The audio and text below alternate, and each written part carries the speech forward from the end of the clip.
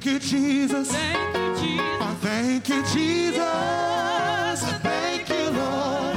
Oh, you brought me, yes, you brought me from a mighty long way, a mighty long way. Oh, I thank you, Jesus. Thank you, Jesus. I thank you, Jesus. Thank you, Jesus. Thank you, Jesus. I thank you, Lord. Oh, you brought me, yes, you brought me from a mighty long way. Oh, let's sing it again. I thank you, Jesus. I thank you, Jesus. Thank you, Jesus. Thank you, Jesus. Thank you, Jesus. I thank you, Jesus. I thank you, Lord. Oh, you brought me, yes, you brought me from a mighty long way, a mighty long way. I thank you, Jesus. Thank you, Jesus. I thank you, Jesus. Thank you, Jesus. I thank you, Jesus. I thank you, Lord. Oh, you brought me, yes, you brought me from a mighty long way. Oh, you've been my brother, my father. You've been my mother. Been my brother, You've been my father. been my father, You've been my sister. sister, my brother too. Oh, you brought me, yes, you brought me from a mighty long way, a mighty long way. Oh, you've been my mother. Been my mother, And you've been my father. been my father, You've been my sister.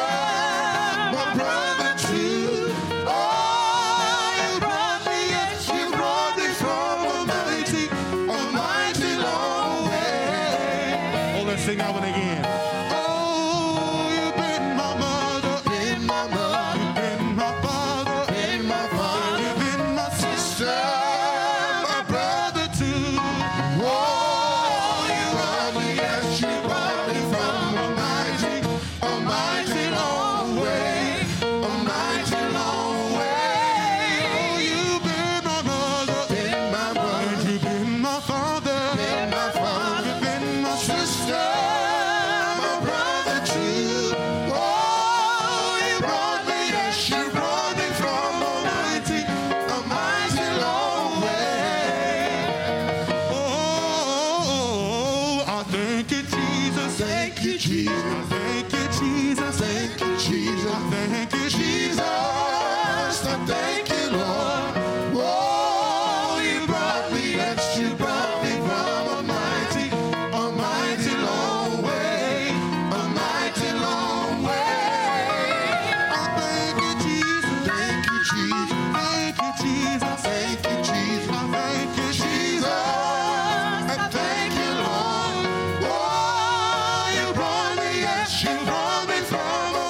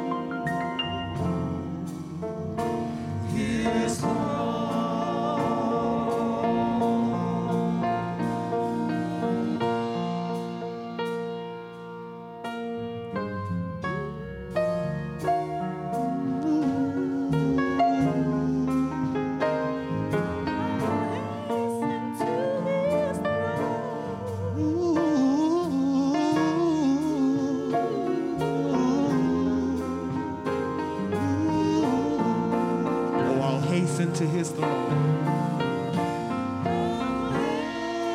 Praise unto his throne.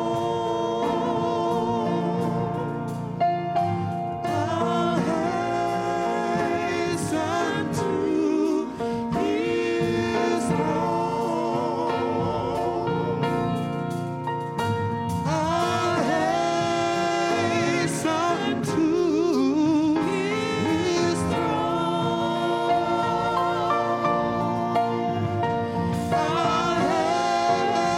hasten to his throne.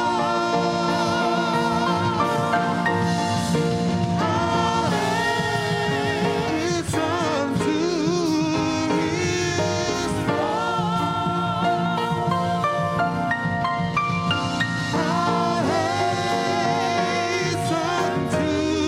his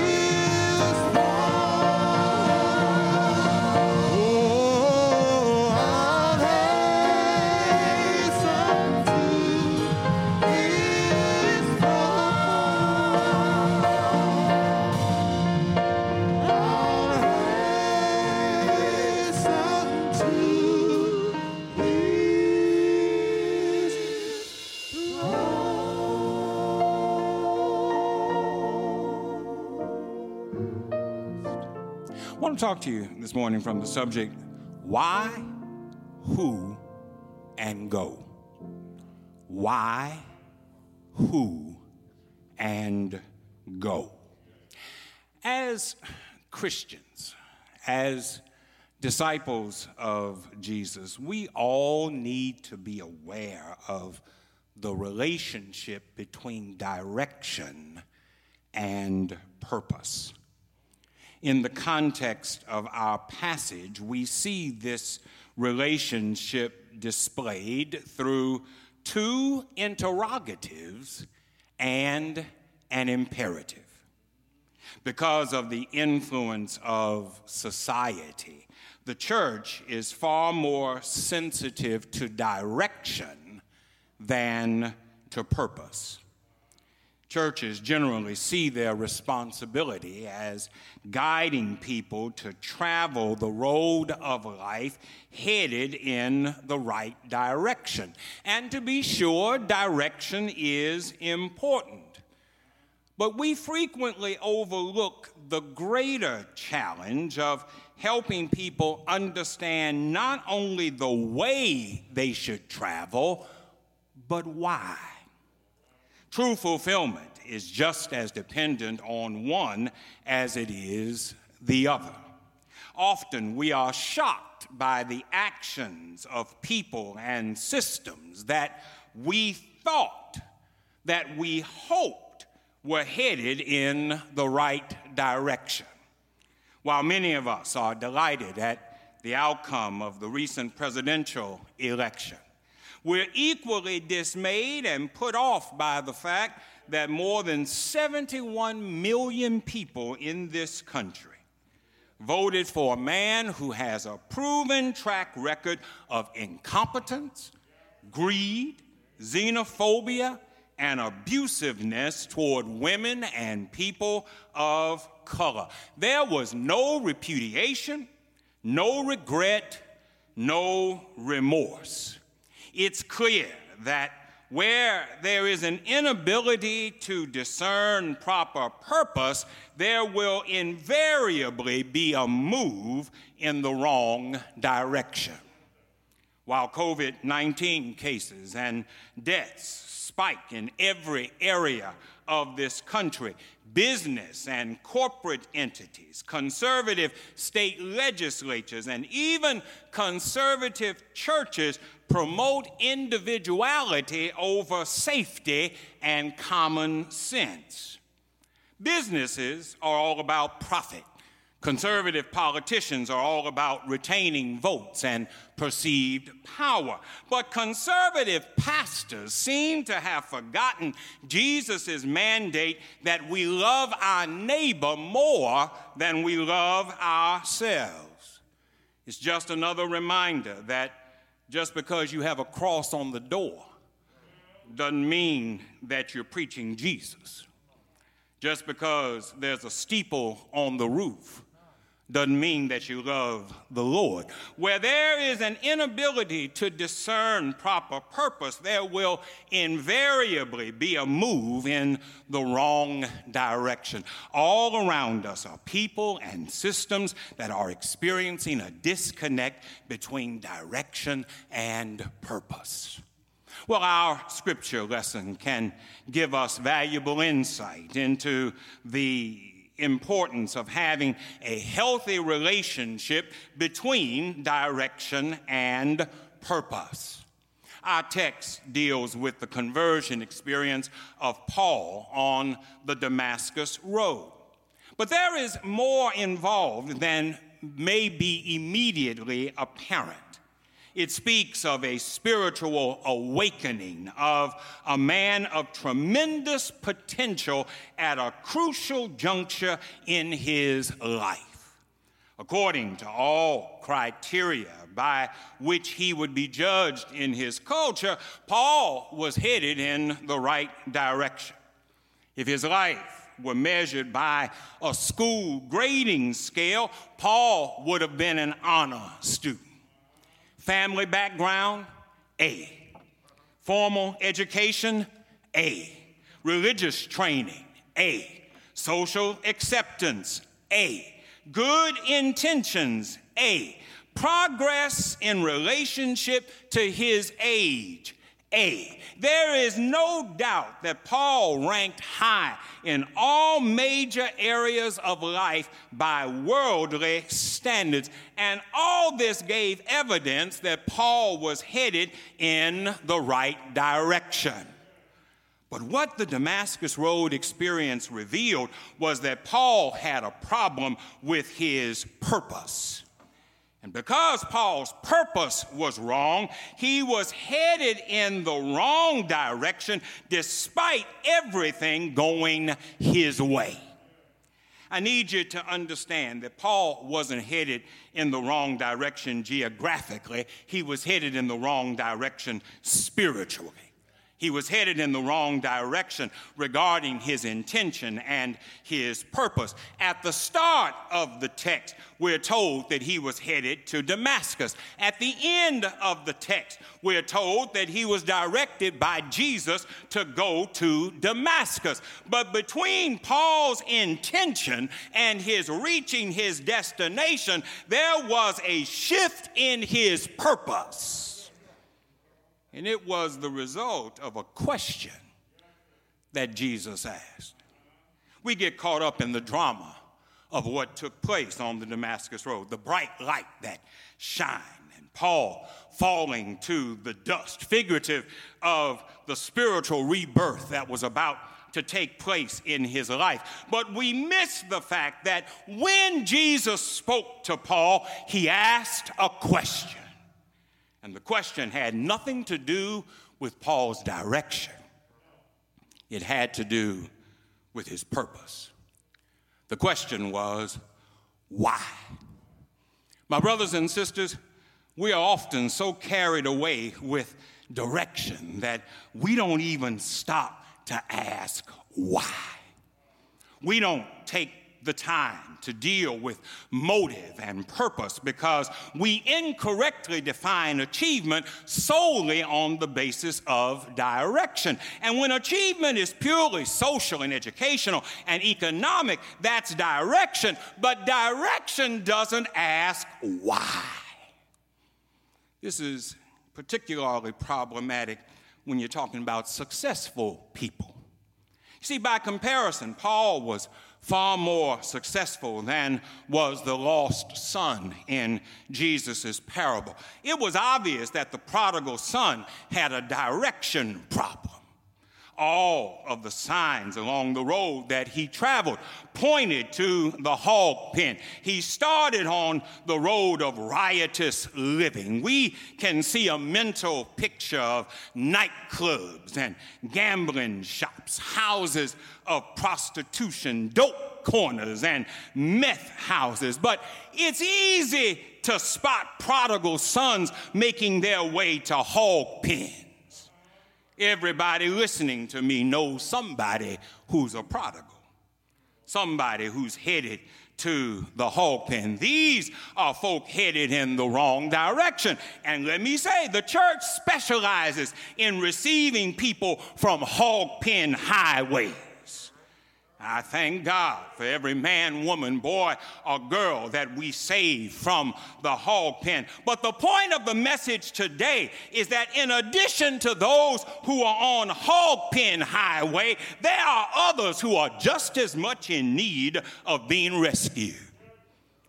Not because they have a direction problem, but because they have a purpose problem. Unlike the prodigal, Paul was cloaked in respectability.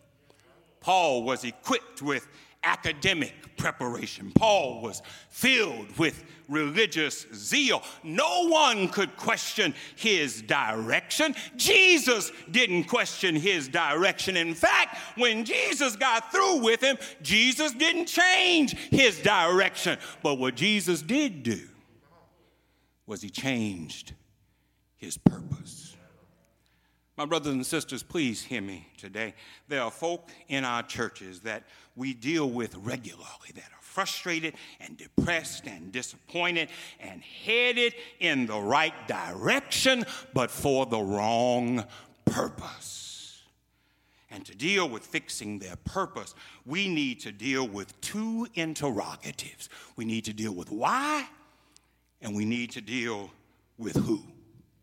Look back at the text and see that Jesus wasted no time with trivialities. He got right to the heart of the matter. The first thing Jesus did was challenge the why of Paul's purpose. Why, Paul, are you pressing at me so hard? Why are you coming at me the way that you are? Why are you out to get me? Why are you using your intellect, your talent, your training like you are? When you think about it, Jesus was questioning Paul's purpose.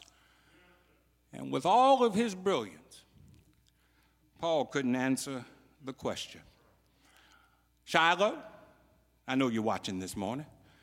You who are viewing this worship experience, can you answer the question why? Why are you doing what you do?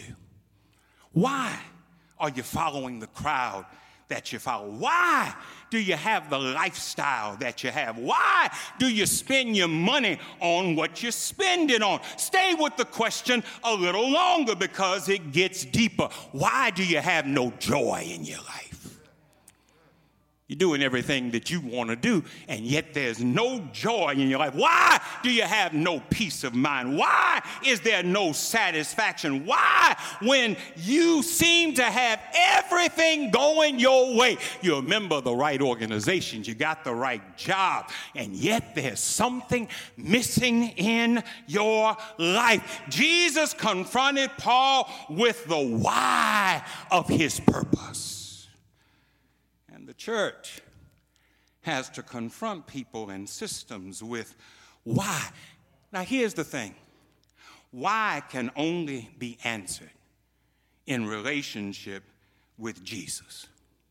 You see, there's a reason why Paul had no answer. All he had learned in Tarsus gave him no answer. All he had learned from Gamaliel gave him no answer. He was doing what culture said do. He was doing what family said do. He was doing what society said do. But none of those things could give him an answer to why. And church, just like Paul, many of you listening to me don't have an answer to why. Peer groups can't give it to you. Schools can't give it to you. Civic organizations can't give it to you, and you're frustrated. You're irritated because you're moving in a direction without purpose.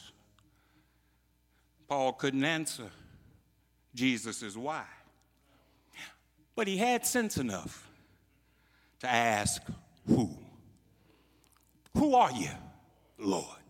Who is it that's speaking to me? And let me tell you today, if you're seeking purpose and you can't come up with a why, then you need to turn to Jesus and ask who. Purpose can't be found in personal ambition. Purpose can't be found in making money. Purpose can't be found in prestige and connections and perceived power. Purpose can only be found in our relationship with Jesus. Who are you, Lord? And I hear Jesus respond, I am Jesus. Oh, church, I don't know about you, but I love the I ams of Jesus. I am the way, the truth, and the life. No one comes to the Father but by me. I am the vine, and you are the branches. Apart from me, you can do nothing. I am the good shepherd. I know my sheep, and my sheep know me. I am the bread of life. Whoever eats of me shall never be hungry. Whoever drinks from me shall never thirst. I am the resurrection and the life. He who believes in me, though he were dead, yet shall he live. And whoever lives and believes in me shall never die. When we discover who, our purpose becomes clear. When we discover who, our spirit gets humble. Paul realized that his purpose was not tied to his direction, but was tied to his relationship with Jesus and his willingness to make a change. Essentially, Paul said to Jesus, since I don't know what to do, I need you to tell me what to do. My way has not been working, so I need you to show me your way. And that leads to my final point. It's when Paul discovered who that Jesus gave him purpose. Because I hear Jesus give Paul an imperative. Go into Damascus. Go in the direction that you were going. Go to the destination that you had originally, but don't go in your strength. Don't go in the name of religion. Don't go in the name of orthodoxy. Don't go in the name of worldly power. Don't go in the name of personal ambition, but go in the name of Jesus. And if you go in my name, I'll show you what to do. Church, it's not enough to be going in the right direction. You've got to go with the right purpose. And going with the right purpose demands that you go in the right name. And there's only one right name. And that name is Jesus. Jesus soothes my doubts and calms my fears. Jesus gives me peace in the midst of confusion. Jesus gives me hope in the midst of despair. Jesus keeps food on my table and clothes on my back and a roof over my head. Jesus opens doors for me that men have closed against me. Jesus keeps my enemies on my trail. Jesus builds a hedge around me and protects me. Jesus gives healing to my body and sanity to my mind. Jesus has made my purpose clear. And my purpose is simply to tell you there is a name that's above every name. At the name of Jesus, every knee must bow. Where? Of things in heaven, of things in earth, and of things under the earth. At the name of Jesus, every tongue must confess. Confess what? That Christ is the Lord of all. I thank God He gave me purpose. And I'm going to spend the rest of my days telling everybody I can, come and see a man who told me everything about myself. Is not this the Christ?